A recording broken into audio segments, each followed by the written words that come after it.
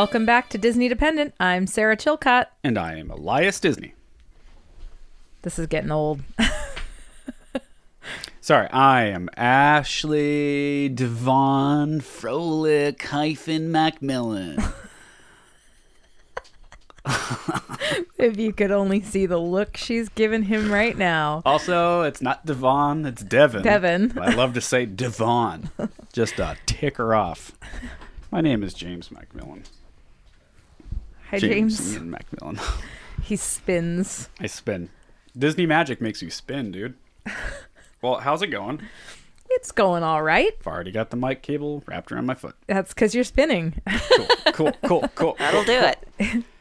It's cold, it's rainy, it's stupid in Oregon right now. It is indeed stupid in Oregon right now. Yeah, I was just thinking back on our Orlando time, and boy, was it nice there. A little hot, a little toasty, a little sweaty, but I sunny. loved it. I know. Like a steam bath with that mask. I know. When we checked the weather app leading up to our trip, I kept complaining, like, it's going to rain while we're there. Ugh. I know, and Ash just kept telling you to shut up. Dude, you don't know what it's like there. Trust me, it's going to be hot. It's tropical. Yeah. I mean, it barely sprinkled on us. Yeah. I don't even really remember that.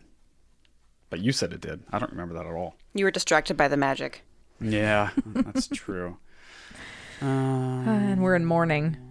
Oh, what's that, James? This just in. It's 47 and showers at not Disneyland. Ooh, this is a tough one. And it's 74 degrees and sunny at Disneyland. Blah. Blah.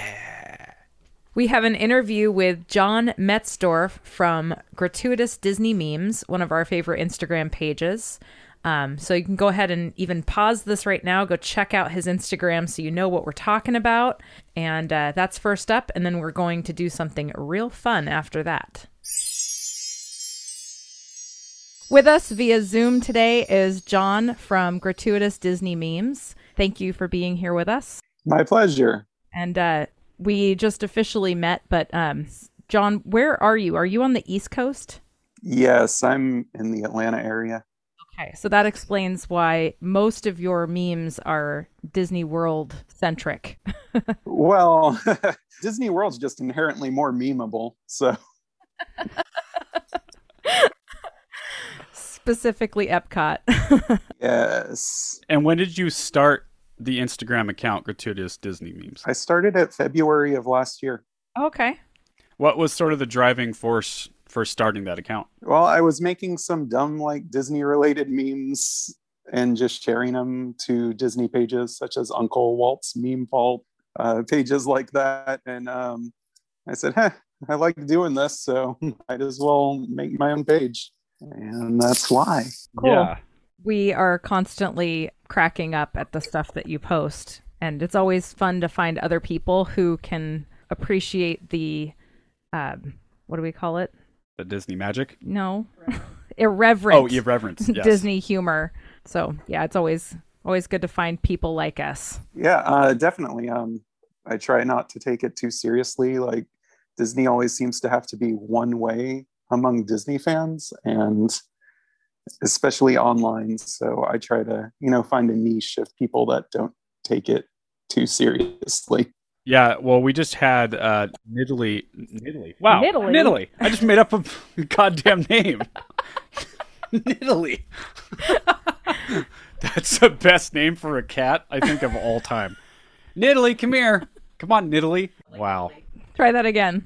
Wow. That was amazing. It's only 4:30 here, and it feels like it's 4 a.m. So yeah, it's been. We're having a hard time today. Wow. Okay. I've been up since about 5, and it's 7:30 here. Yeah, that's no good. Okay, well, you have us beat. I was saying we had Natalie from Disneyland on the podcast, and that was something that we gravitated with her pretty instantly. Is like you said, that the celebration of all things Disney tends to feel like it's supposed to be one way, and it's probably the most exciting thing the past couple years about this thing is that people are finding it through their own way. And I think leading up to the COVID era that we unfortunately live in, people were kind of rediscovering Disneyland and Walt Disney World in their own way. And people from like all walks of life are really getting into the history of the parks that I never would have thought would really get that into it. I mean, ourselves included. You know, we grew up with Disneyland and Disney. We're a Disney family for sure. But, you know, there's a long break in that kind of like obsessive part about it for us. And so to come back to it as an adult with my own way of celebrating Disney is been really cool. And it feels really fun to watch other people do the same thing. Yeah, and it's also funny because I wonder if that's always been happening and we just weren't paying attention, or if we just caught it kind of at the beginning where people are sort of enjoying Disney in a different way. Yeah. But yeah, I actually wanted to ask you, so this is not really on topic because that's how I roll, but we just went to Disney World for the first time. We just got back a couple weeks ago, and it was incredible. Mostly the weather was just like life-changing, us being here in Oregon where it's so cold and miserable. But are you a Disney, I mean, I assume being on the East Coast, you're a Disney World person, but have you been to Disneyland, and what do you think of the difference? I've been to every Disney park except for Hong Kong and Shanghai. So I've been to Disneyland, Tokyo, Paris, and Disney World. Disneyland, I had a season pass for 2 years. Growing up, my dad worked for Delta Airlines. So anytime I wanted to go, I could just fly out to California and go to Disneyland. Disneyland, I think, is my favorite castle park of any of them. It's just basically everything there is a better version of what's at Magic Kingdom. We totally agree. So I would say that Disneyland is my second favorite Disney park after Tokyo Disney Sea. Ash just said that she's starting to obsess and dream about Tokyo Disney Sea. We always do Disneyland because it's the closest, obviously. And then since Disneyland's been shut down, we're like, well, I guess we have to fly all the way to Walt Disney World. We'll do that. And now that we've done that, it's like, well, how much further are we willing to go? Our next trip is Tokyo. So we'll see about that. Yeah, that flight shouldn't be that much longer. No. No, definitely not. When was the first time you actually went to a Disney park? You mentioned you were pretty young. I moved around a lot when I was a kid. So I was born in New Jersey and I lived there until I was about 2. Then we moved to Florida for my dad's job, and we were just outside of Orlando. So, you know, I had the whole season pass. I had the whole Disney childhood. We left when I was about 13, moved to Atlanta.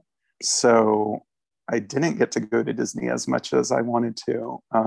But when I started getting older and having agency of my own money, I definitely traveled a lot more and went back to the parks on a yearly basis. I haven't been in a while because of COVID. Yeah. Back to the actual Instagram account that you are running. It's obviously based off humor. It's based off irreverent, you know, oddball humor. And that's something that Ashley and I specifically really, really appreciate about the account. And I guess I'm just curious, like, what are some of your comedy influences, if you can name any, and where that sense of humor kind of came from? Mine are just all based on dumb internet memes. Honestly, I was definitely a fan of pages like Disneyland and Uncle Walt's Meme Vault, Disney memes for modern teens. Definitely influenced me to start making these memes. A lot of them are based on memes that are going around right now, just tying it back to Disney, kind of making my comedy about things that I love, like Disney. Yeah, and as far as the origins of the comedy and the influence for why you're doing the type that you do you feel like you're doing it to make yourself laugh, or do you have a type of in mind that you're picturing absorbing your content? Oh yeah, no, it's definitely just to make myself laugh. I've lost followers, tons of followers based on some of the memes I did, a lot of political stuff, and it doesn't matter to me because I think it's funny. Right on.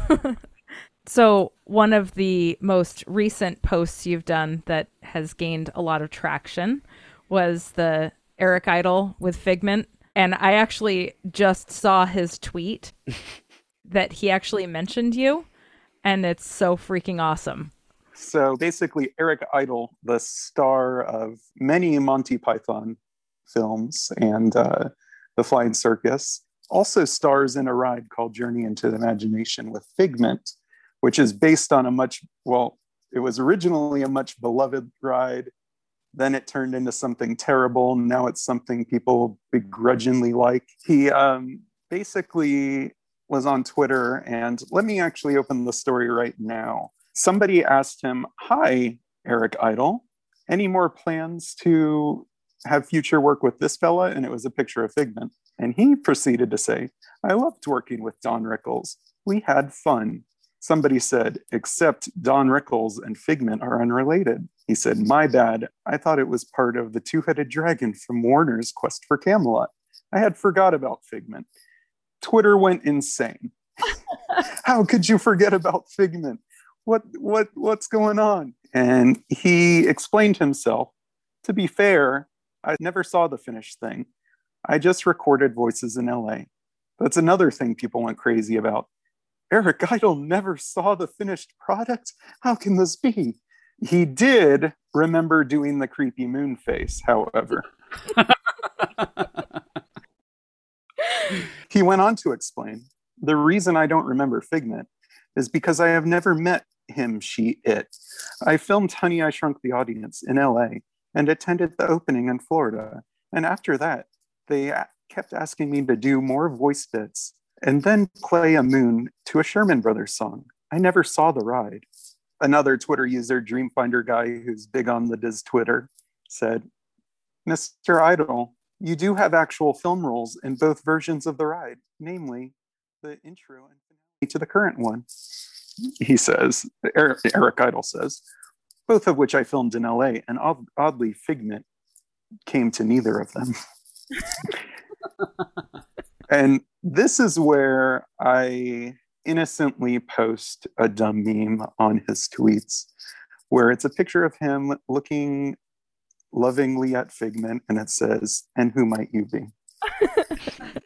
He quote tweets this and says, "For very stupid people," that's me, I'm the stupid person, "when we film these things, the animated gore sure isn't really there." End scene. This is my crowning achievement. It's in my Twitter profile. It says, "I'm the guy who got Eric Idle to say animated Figment is an animated little gorge." Dude, so funny. The whole story is hilarious from A to Z.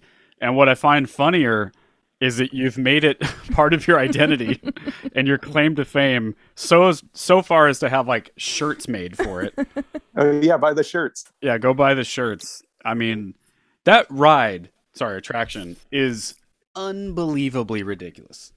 I mean, like, I don't know, 3 of the rides at Walt Disney World were some of like the most bizarre, weirdly themed things I've ever experienced in my life.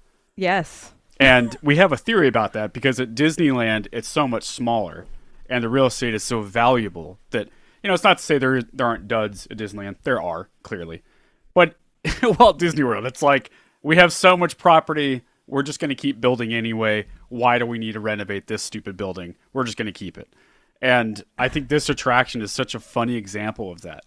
So for you like to narrow in on that absurdity and then have someone like him who's wildly famous and wildly successful. I can't imagine a better person I know. to have interact with you on Twitter. Like, So I really, truly can't think of a better person than Eric Idle to retweet your thing. So funny. I was definitely honored, and I responded to him when he posted that, and I said, "This is the best possible response to this I could have ever gotten." And he liked that tweet. So I'm taking no offense that I'm a very stupid person. Yes, Well, I would take zero offense to that. Coming from Eric Idle, I mean, yeah. he's proven that he enjoys pretty stupid things. So, Yes. Yeah. Speaking of Journey into Imagination, the ride's very contentious because it was one of the best rides at Walt Disney World. before they completely redid it. It used to be a very whimsical Fantasyland kind of huge opulent experience. And it was sponsored by Kodak, and that was when they were going through bankruptcy. And Disney asked for money to refurbish it, and Kodak declined. And Disney, Michael Eisner, basically said, Gosh, we'll just take Figment out. And they completely take Figment out of the ride, put Eric Idle in. Figment shows up in one scene, and it's just like a picture of him at the very end. And people go insane. And now you have the current version with Eric Idle plus Figment, and people kind of hate it, but they kind of love it. It's a whole weird story. It was pretty funny. We hadn't been on it yet. And was it the last night we were there? It was the last night we were there. We thought the park closed at 9. So at about 7:55, we're thinking we still got an hour. Park actually closes at 8. We had no idea. We go running into Figment, and no one is around, of course. We are literally the only people in the whole building. There's like 4 cast members standing there looking at us like, are you serious? Like they had to start the ride back up for us. We got on, and we're thinking, there's just nobody there. And turns out it's because the park was closed. By the time we got off of it, we tried to go over to Test Track, and we're like, oh my God, we're such idiots. We had no idea we were actually done. Yeah. It was really funny. And what's funny is there was another family that came running in right behind us. And we were like, oh, good, we're not the only people in here. Well, we were pretty darn close, and they had to have been the last people on it. There's no way they were letting more people on. Yeah. But we got it in. Good. Well, I'm glad you got to experience whatever the ride is in its current state. Like an acid trip. But yeah, I can't even really explain what that was. I don't know. I still don't know what it's about. We just kept going, what? Why? Vaguely about science. Huh? Vaguely about discovery. I don't know. The original was all about imagination, and they completely lost the point of it. Yeah. Well, what is Figment? I don't know if I actually know the story. What? Well, why is the figment of your imagination? That's not the answer to my question, though, is it? No, it's not. What is he? Why is he? Why is that? 2 tiny wings, eyes big and yellow, horns of a steer. What a lovable fellow! From head to tail, he's royal purple pigment, and then voila, you have a Figment. Oh, that's so cute. Is a figment of your imagination, specifically the Dreamfinder's imagination, who is a beloved character that Disney killed in favor of Eric Idle. Oh, so there was someone else. Yes. Who Joe Rohde actually played the character in a lot of scenes for the Image Works after the ride. Oh, how crazy. Which you should look up. They're wild. Yeah, will do. Joe Rohde, the Imagineer with 100 earrings dangling off his earlobe. Yes. That guy. Yes, but now he works for Virgin Galactic. Crazy. Yeah. God, that guy, man. He's what a creative dude. He's been a part of some of the coolest things over there, especially at Walt Disney World. Yeah. My God. A lot of Animal Kingdom, I think, right? Right. Yeah. Nearly all of it. Yeah. He worked for Disney for 40 years. 40 years. So insane. John, what's your interest in the history of the Disney company and the parks? I mean, are you a student of Walt Disney, and do you read books? Do you listen to podcasts about it? What's your involvement with that? I don't really listen to podcasts about Disney specifically, just because I like to keep all my ideas my own. But I definitely have read a lot on the history of Disney and Disneyland specifically. My interests are more in the parks than the movies, though I do like the movies. But yeah, I have a whole bookshelf of books. Ash just wrote up on the board and reminded us to not forget to ask you the most important question that we have to ask every guest. Your favorite attractions, and that can be at any of the parks or all of the parks or however you want to answer that. If you could go right now, what would you hit first? The Haunted Mansion. It's the best ride. At Disneyland or Disney World? That's a hard question because the base ride at Disney World is better overall, but y'all have the Hatbox Ghost and Haunted Mansion Holiday, and we just don't have that yet. Or I don't think we'll ever get Holiday. It's a huge overlay. It takes them so long to put it up and take it down. Yeah. And I mean, that attraction is down for quite a while they deal with all of that. So I wouldn't even blame them for not putting it up. It is cool though. It's really cool. I like Holiday a lot as a concept. It's stupid that it's up during Halloween. I agree. Haunted Mansion's already Halloween. It doesn't need a Christmas overlay. Yeah, it's weird though because it's a Nightmare Before Christmas overlay technically. So Right. It's like, but yeah, I also agree, John. It is bizarre. You're like in the Halloween mood. Let's go to the Haunted Mansion, and then it's like Christmas trees and Christmas presents. I would love to see it get its own attraction that was just like, Nightmare. yeah, the Yeah. whole year the same Right. stuff. That would be cool. So, Yeah. Anyway, so what are some other favorite attractions of yours? The classics, Pirates of the Caribbean. It's my number 2. I could get granular and say Phantom Manor, Haunted Mansion Holiday, Haunted Mansion on the East Coast, West Coast.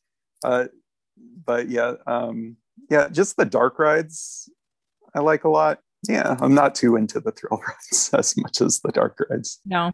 I don't know. I like them both. Like as far as the dark rides, when I think dark rides, often I think of Fantasyland. Not always, but kind of a majority of it. Do you think Fantasyland is better at Disneyland than it is at Walt Disney World, or do you think the other way around?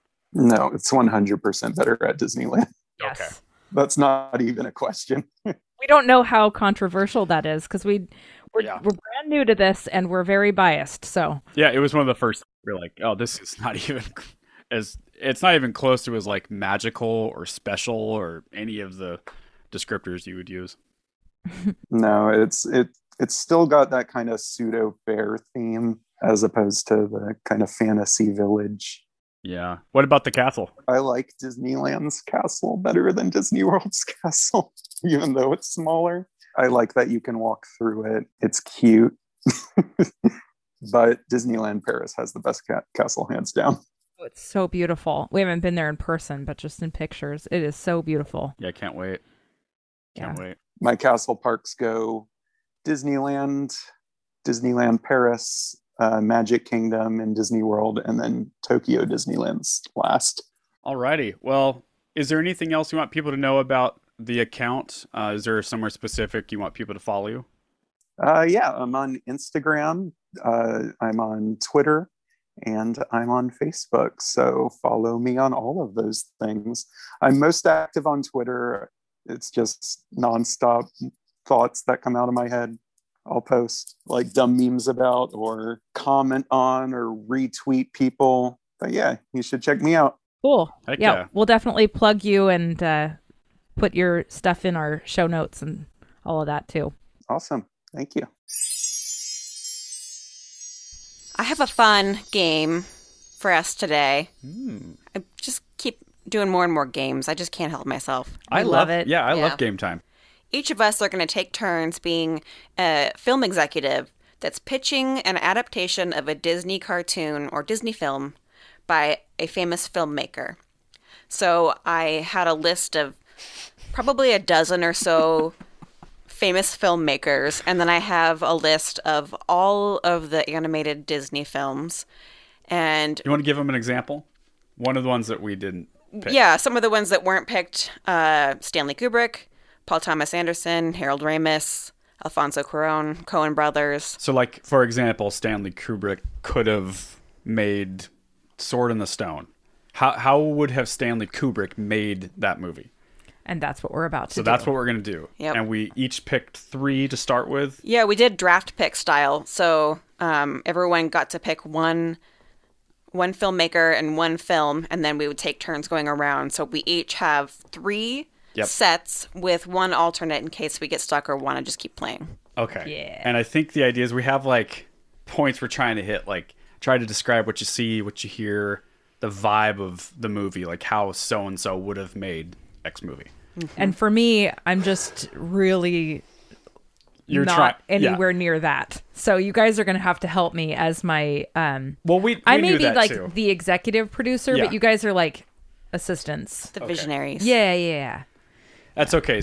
Ashley and I are complete like cinephile movie buffs. You're a pretty big movie fan too. I'm a big movie fan, but I don't know. I don't pay Yeah. attention Right. to the details about who's doing it Yep. and what's happening really. Like, But you knew a few of these, so hopefully, Yeah. I think you'll do fine. I knew more than half of the directors. I just didn't. Yeah. I have a hard time remembering what movies they've done. So it's hard for me to remember like what the style is. Yeah. So I've done some quick research. Yep. And here we go. I don't know who's going first, but Who wants to go first? Uh, Producer Ash, I'm why don't you afraid decide? of Ash going first because hers is going to be so good. Yeah, no kidding. How about I know it's I'll going to go be first good. to start a low standard because I'm an idiot, and then you guys can go off that. Does that work? Go for it. Okay. So we're sitting in the room, and here's your pitch. What are you pitching to us? yeah, instead of just like a pitch, I'm doing like how this person would make the movie. Right. Yeah, okay. So I guess it's sort of a pitch. So the first one I'm doing, sorry, I have some prep work. Okay. The first one I chose was if Martin Scorsese had made the movie Aladdin. I have no idea where you're going with that. Dude, okay. Neither did James because when he picked it, he was like, and for some reason, Aladdin. Yeah. Okay. I'm a huge Scorsese fan. So for those who maybe don't know, he did Goodfellas, Casino, The Departed, a lot of like crime, kind of gritty, mean streets, that kind of stuff.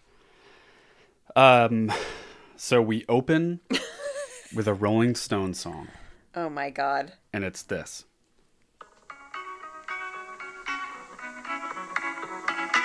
Give Me Shelter by Rolling Stones, obviously. I have not prepared to this degree. No, me neither.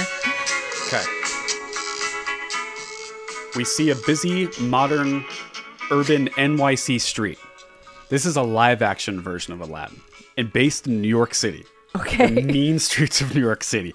You see, like, the steam come up with the manhole covers. I And think you're just rewriting like Goodfellas or something. this is if Scorsese made Aladdin, Ash. Okay. So, we see Aladdin. Is he Aladdin, a street rat? he's a street kid. Okay. He's a street rat, and he doesn't want to buy that. Okay? And you hear Aladdin's narration overlaid with the Rolling Stones song you hear, okay? And he's like, as far back as I can remember, I always wanted 3 wishes from a genie. I thought you were going to say he always wanted to be a sultan. Or yeah, that's probably better. As far back as I can remember, I always wanted to be a sultan. That's as far as I have it. That's really good. Yeah, that's so really good. that's basically it. I love that. A lot of uses of like pop music. Scorsese often uses the Rolling Stones, like old classic rock bands. Yeah. Okay. So a lot So- of narration too. Like a lot of you hear the character talking. Is the genie an actual genie or is he just a dude? He's an actual. No, it's all the same. Like it's like a reimagined. Like there is a Sultan of New York City. Maybe he's like the kingpin of the town. Okay. And there is an actual genie that can grant you wishes. What does he come out of? He comes out of a lamp, but it's like a real lamp because it's live action.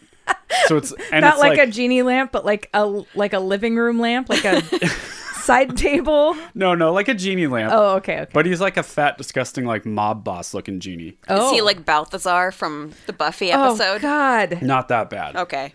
No, more like just like a fat New York gangster looking guy, mafia. Ugh. What is Apu? Or Abu, sorry. Abu. Is he a rat? You mean a monkey? Yeah, but he's not a monkey. There's no monkeys in New York City. Yeah. He's a He's a he's a giant sewer rat? Subway sewer rat. that hangs out on Aladdin's shoulder, and they just run around New York City stealing things and like, you know, he's got a beanie on and stuff, and it's a little The rat cold. does? Yeah, Oh. yeah, he's got like a tattered up beanie. So that's basically it. Goodfellas with Departed. And a gross fat genie. Yeah. and a street rat. Yeah. Or a Fabulous. sewer rat. So you can let your imagination go from there. Okay. That's my first setup.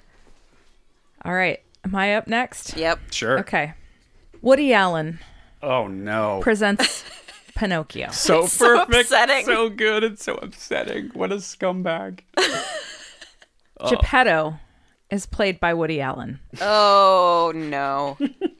Opening scene is Geppetto at a workbench. He's building something. Is it a little Asian girl? Close. We find out that he's building a daughter, Oh Surprise. my God. Yes. played by Dakota Fanning. Oh, God. That's all I have. And then does Geppetto marry that daughter? It's a some very point? dark movie. Clearly dark. Very dark. I mean, But funny. Both in like, it's actually visibly dark Yes. as well And because content-wise, it's we're dark. not supposed to see too much. Right. And Geppetto is like, he's Woody Allen. So he's like neurotic. Yeah, he's a little shaky. Yeah. He's talking constantly. Right.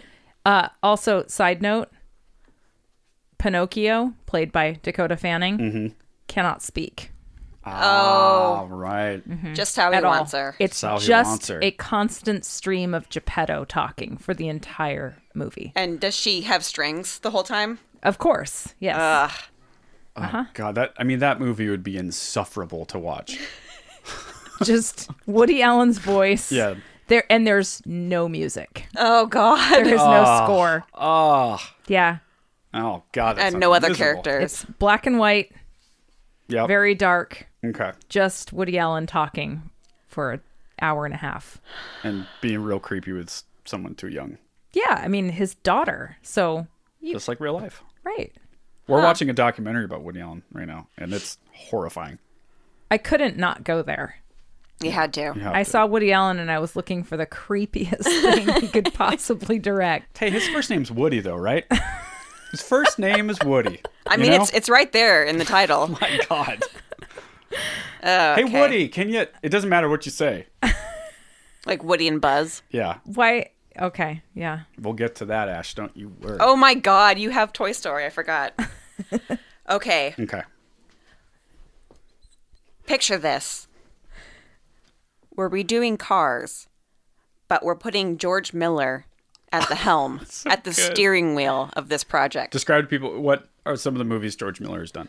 Well, aside from Babe, for some reason, Yeah, that's a weird and one. Babe Pig in the City, Both he's fantastic movies, in my opinion. Sure, yes.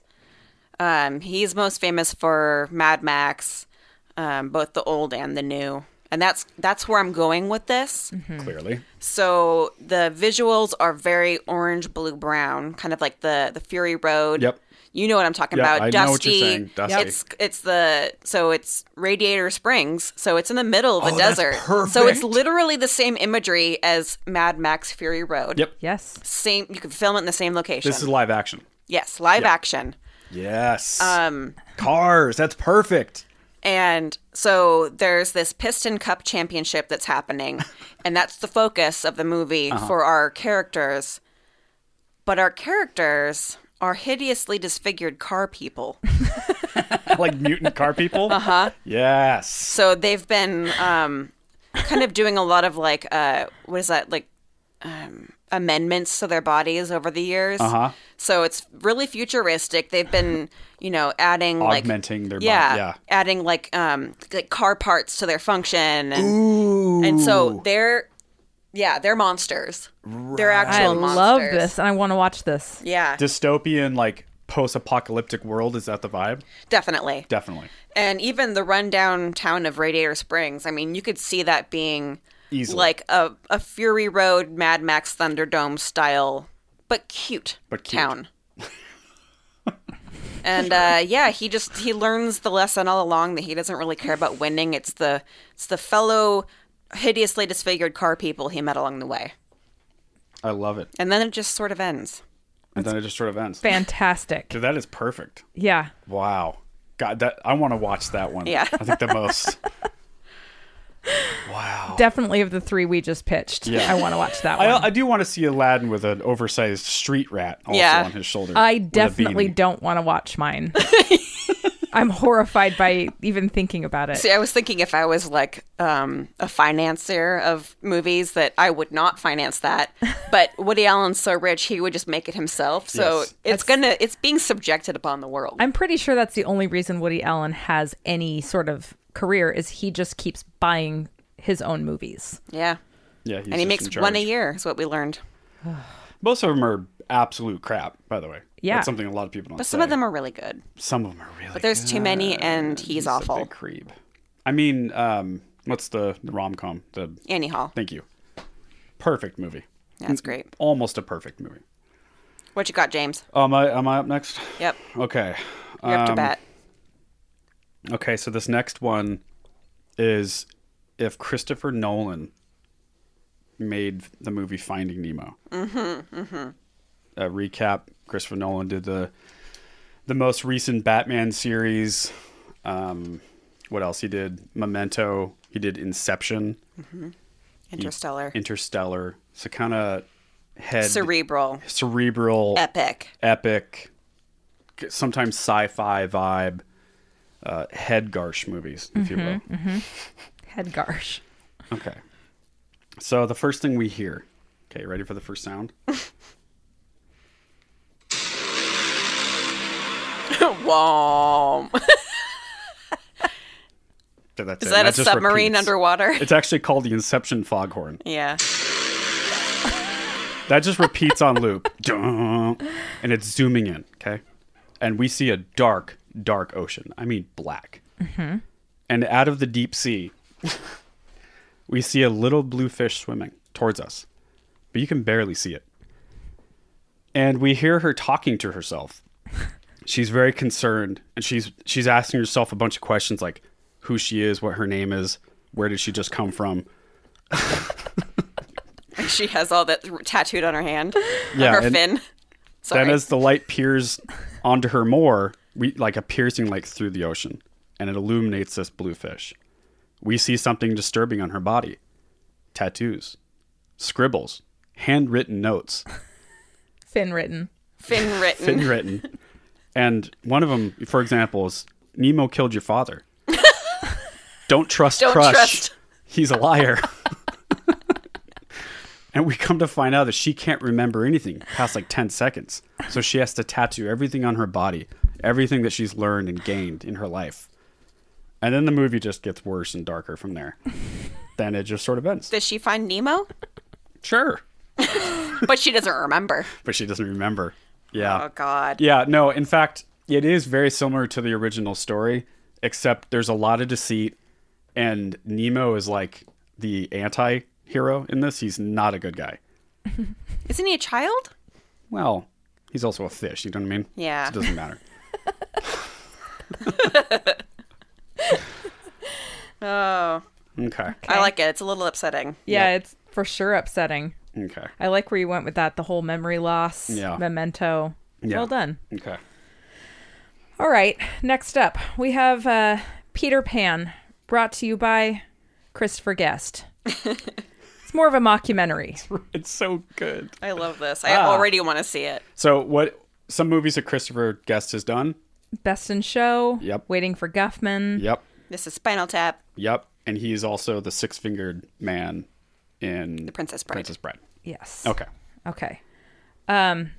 So Pete, as he goes by now that he did indeed grow up, is played by Jason Schwartzman. Perfect. Perfect. He grew up because he was hanging with Wendy too much. And this is All live right? action? This is live action. Okay. So, you know, Right. he kept going back to London to see that girl, and he grew up, and then he decided to go back to Neverland. So he Okay. goes back to Neverland, and all the Lost Boys are still there, and they still don't have a mother. So it's kind of like Hook, Yes. Yes. but mockumentary style. right, and it's Jason Schwartzman, so it's hysterical. Hilarious. Yes. And he legally adopts all of the Lost Boys. And this film is more focused on the Lost Boys and their experience. Right. A lot of like talking to the camera. A lot of talking to the camera, interviews, firsthand accounts of what it was like when Peter left and was just gone for so long. And then he came back and, you know, all the stuff that happened to them while they were alone. Again, Pan the Man again. Yeah. It's funny that I did Hook. I did the story of Hook, but not intentionally. Not intentionally. I was absolutely thinking of there's a reason for it. The Disney animated. Yeah. Oh, you're thinking of the Disney animated I was thinking Peter Pan? I wasn't even thinking about Hook. You like reverse engineered it to be Hook. I did. I didn't mean to make it Hook. Well, I wonder if Hook, because Hook is live action. The difference is he wasn't with Wendy in Hook. Right. And they also didn't do like the Office style talking to the camera. No, definitely updates. not. I'm imagining like shots of like the Lost Boys like doing chores around their treehouse. Right. And then they kind of talk about what they're doing. Yeah. And they're all like just kind of idiots. Well, too. and they never grew up physically. Yeah. But they had to grow up because they were left alone. So, you know, they kind of had to figure out how to survive on their own. They learned how to cook. Right. So it's a bit like Kristen Dunst in Interview with the Vampire, where she's physically just like a 12-year-old girl, but she's actually like exactly she's 50. 40, trapped in the body of a 12-year-old boy. All these lost boys. Okay. But they have dreams. Great. They have aspirations. And it's funny. Yeah. Of course. Yeah. But very dry. But dry funny. Like, it's not like obvious funny. Yes. Okay. Oh my God, that's good. I want to see these movies now so bad. I know. Oh my God. I'm sold. Okay, Ash, you're up. This next one I have is probably the least fleshed out, but I still like it. Okay. Terry Gilliam of Monty Python and all kinds of surrealistic, druggy, fantasy, dark comedy fame presents Winnie the Pooh. Perfect. What are a few movies Terry Gilliam has done? Monty Python. Oh, did you say that? Yeah. Yeah, Monty Python. Brazil. Fear and Loathing. Fear and Loathing. Wacky, fantasy-ish. Yep.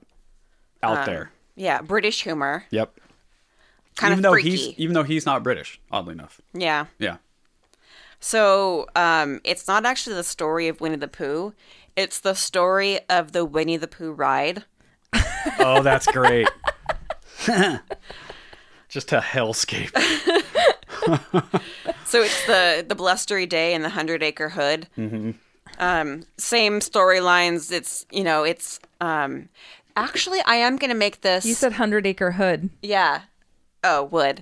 That's funny. That's funny. That's a name drop. Our friend 100-acre hood. Shout out. That's hysterical. I was like, did she mean to say that? Did I hear that wrong? It's also the store outside of the 100 or the. Yes. Yeah. The ride. Yeah. Yeah. So I don't know a lot about the plot yet. I'm thinking visuals Just only. Vibe. Yep. It's the blustery day. He gets carried away. And I was originally thinking that this would all be in live action, but I take it back. It's going to be kind of a really trippy animated style. Like, what's the other, the last Terry Gilliam movie with... Not Tideland. No, not that one. That one's upsetting. With The Australian actor Imaginarium of Dr. Parnassus. The guy that died. Yes. Like, during that movie. Heath Ledger. Heath Ledger. Thank you. Oh. That's sort of the same vibe, right? Where it's like highly whimsical, live action, but with a lot of like CGI and animation. Yeah. Yeah. A lot like that. It would have to be. Mm-hmm. All your classic characters are there. It's mostly focused on Pooh, of course. And then I just want you to imagine the Heffalumps and Woozles chamber of the ride and the LSD drug trip that feels like. Mm-hmm. That's a big part of the movie. Yep. But with Terry Gilliam, there's always a twist of sorts at the end. It ends with Pooh, after his drug trip, being institutionalized in a padded room with a straitjacket on Winnie the Pooh. And then Christopher Robin, you see him in real life. He's the one that's in that situation. Perfect. Man, you know what else would be good for this one? Tim Burton. Yeah. Tim Burton would be good. Like more of the modern Tim Burton, like Charlie and the Chocolate Factory, the movies we don't like as much. Right. Basically. Yep. All those wacky Tim Burton vibe. Okay. Am I up? You're up. Okay, this next one, this is by far the toughest one I think I had and the least kind of fleshed out, but I'll give it a shot here. This is if David Fincher had made and directed Toy Story, the original Toy Story. Mm-hmm. David Fincher, of course, did the movie Seven, Fight Club. He also made a bunch of music videos for A Perfect Circle and like a lot of rock bands.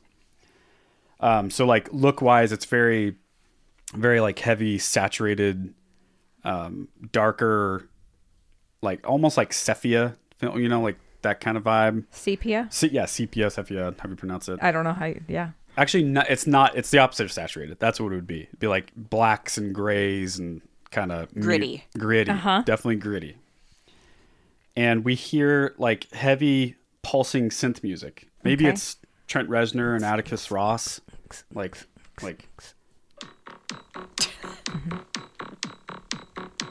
Okay.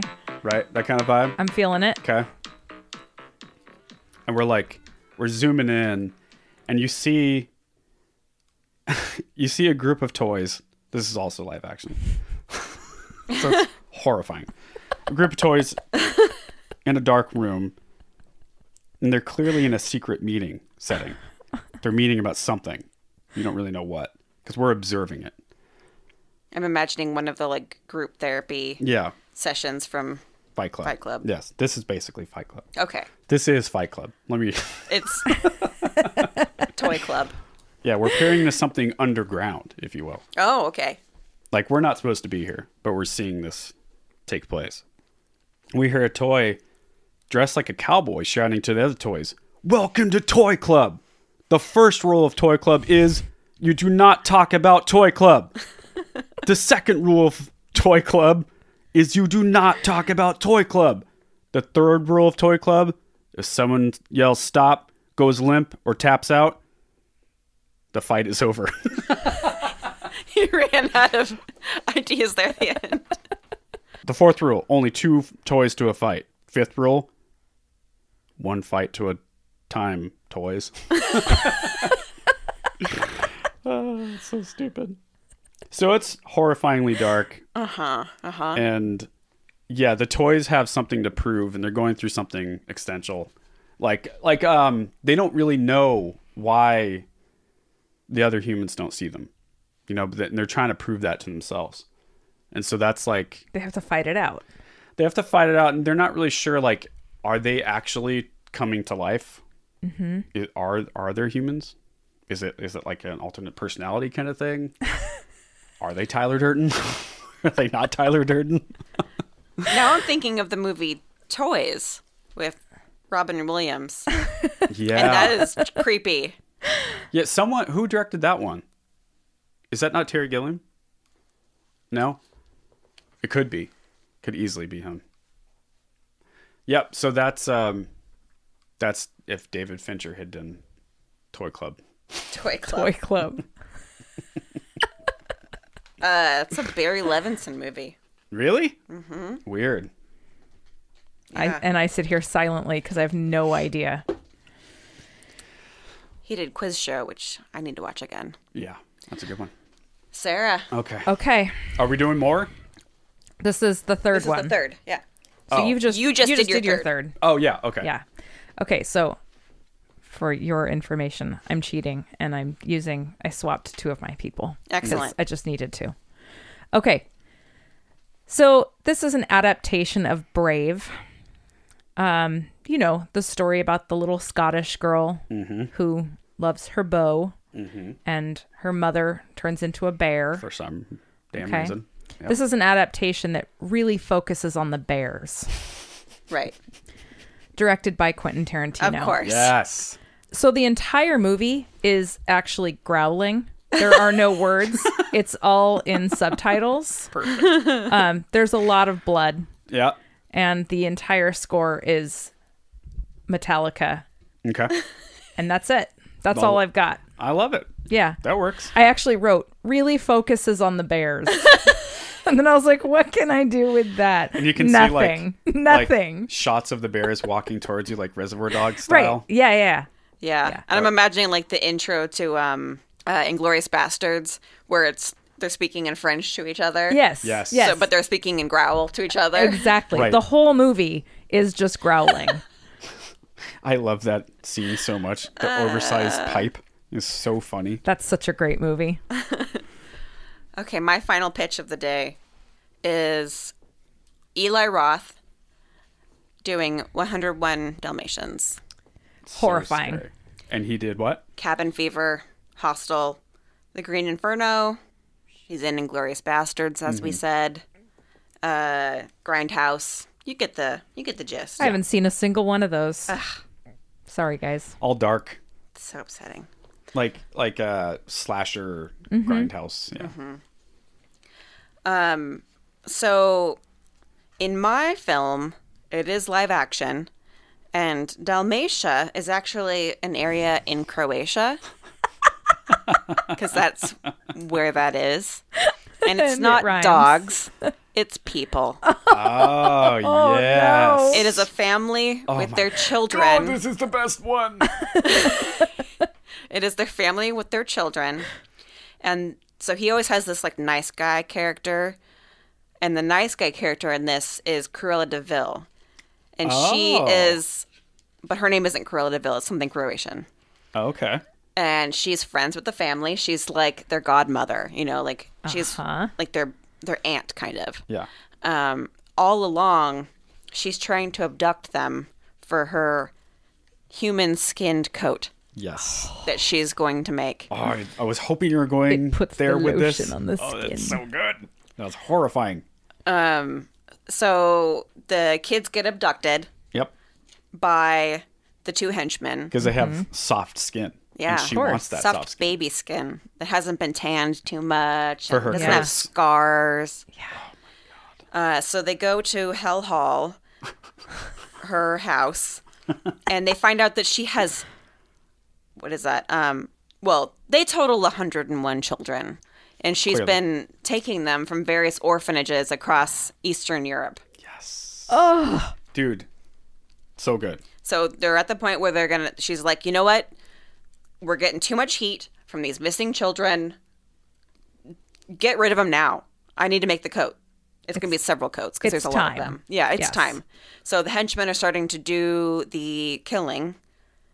Maybe they get a few in. 'Cause This is Eli Roth. right.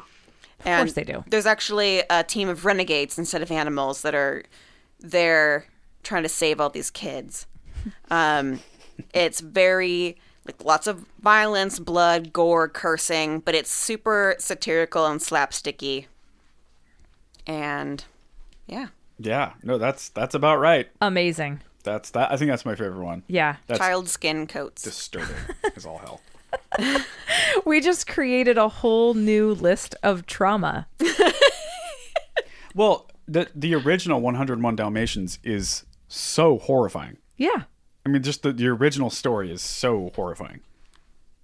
Yeah, you just swap that with children, like human children.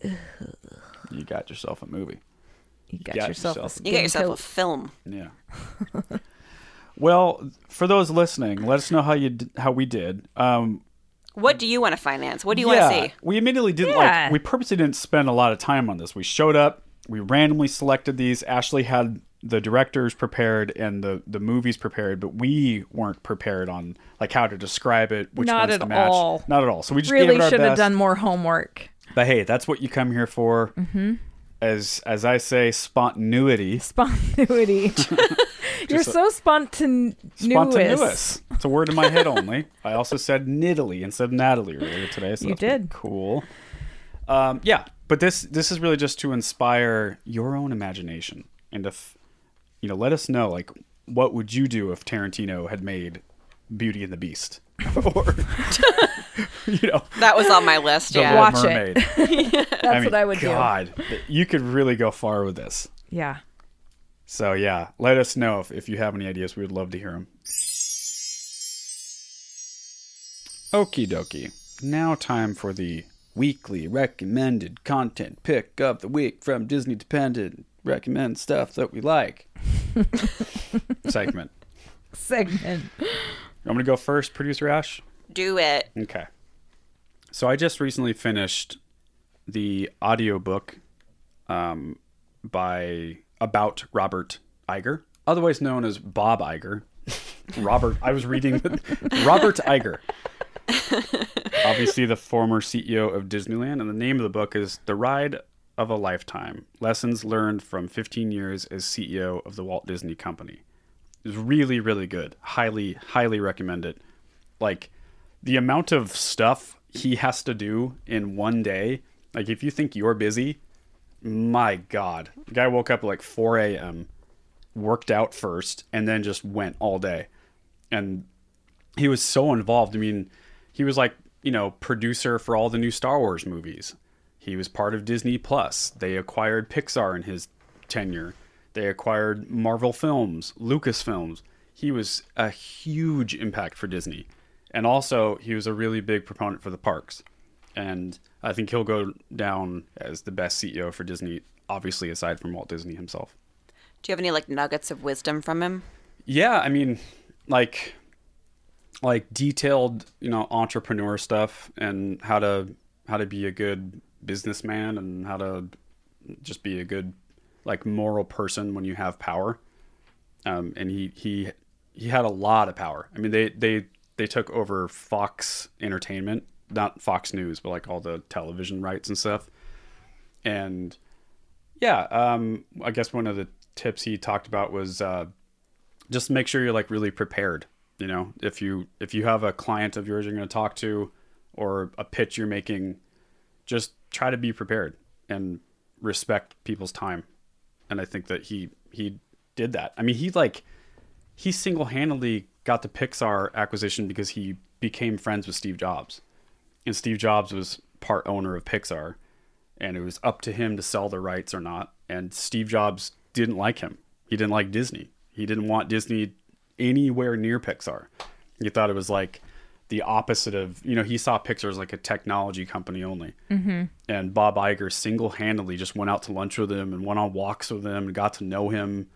And here we are years later, and it's like a no-brainer now that Right. Disney's putting out Pixar movies. Clearly belong together. Yeah, at the time, it didn't make any sense at all. Pixar was like a very isolated Silicon Valley kind of company. Yeah. Interesting. yeah, What was the book called again? Bob Iger, The Ride of a Lifetime. Okay. Yeah. Really, really good. Highly recommend it. I love that the like number one like moral of the story is to be prepared, and then that's just not what we do here at all. No, it goes against everything I believe. Yeah, I mean, that's not like the number one nugget I took from it. He was just making a point that when you have a ton of power, especially, to not just, get lazy, I guess. Well, this is why we don't he's have any power. That's fine. This is why he's he's Robert Iger, Oh. and we're us. Let me be very clear. I took like some nuggets of wisdom. Most of it was me just going, yeah, that's not me. Yeah, I'm not. yeah. That's Clearly not my gonna wheelhouse. happen. No. This guy is a different person.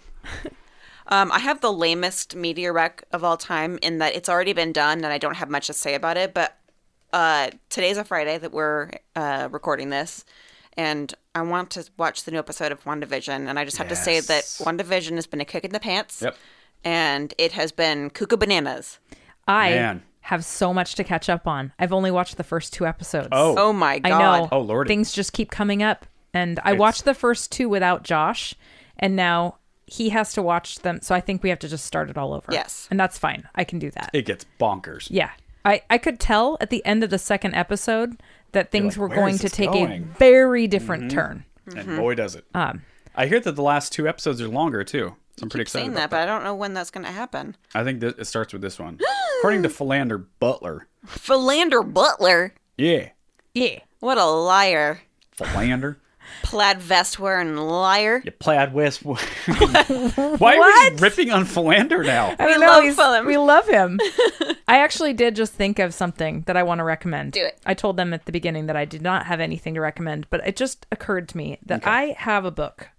Wow, we're very literary today. Hey, it was an audiobook. Also, I listened to in my car. an audiobook for Yeah. me that I listen to Didn't read a single while thing. cleaning. Yeah. I am really not a self-help kind of person. like at all. It kind of annoys me. So here goes. I'm recommending a total self-help book that I would recommend to anyone. But it's called Daring Greatly by Brene Brown.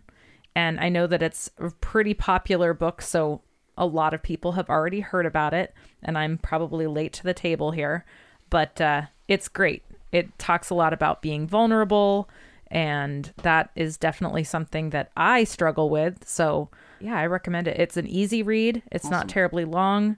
I got it free from the library. Yeah. So. Yeah, Brene Brown is awesome. like the Stephen King of self-help. She's prolific and people love her. Yeah. I've read her stuff. Awesome. She's great. It's very palatable. Yeah, she's very approachable in the way that she like explains things. And I wonder if the mic just picked up my stomach growling, because that was insane. It does every once in a while. I've noticed that, especially your mic. If Ash. it did, leave it in, because it's great. That was you know that what? was impressive. We're people and we have intestines. I have a body, and I need body. food sometimes. like right now. And on that note, All right. Hey, thanks for listening to another episode of Disney Dependent. See you real soon. Woo! You can follow us on Instagram and Facebook at Disney Dependent. And you can send us an email at disneydependent@gmail.com. This podcast is produced by producer Ash. The logo is by Ryan Hatch, and you can find him at WR Hatch on Instagram. The music is by Ryan Knowles, and you can find him at Ryan Allen Knowles on Instagram. This show is mixed and edited by Deanna Chapman. You can find Deanna at Deanna_Chapman. And this has been a Team Dynamite Goat production. All right. Well, thank you for listening to the show, and we'll be back here next week.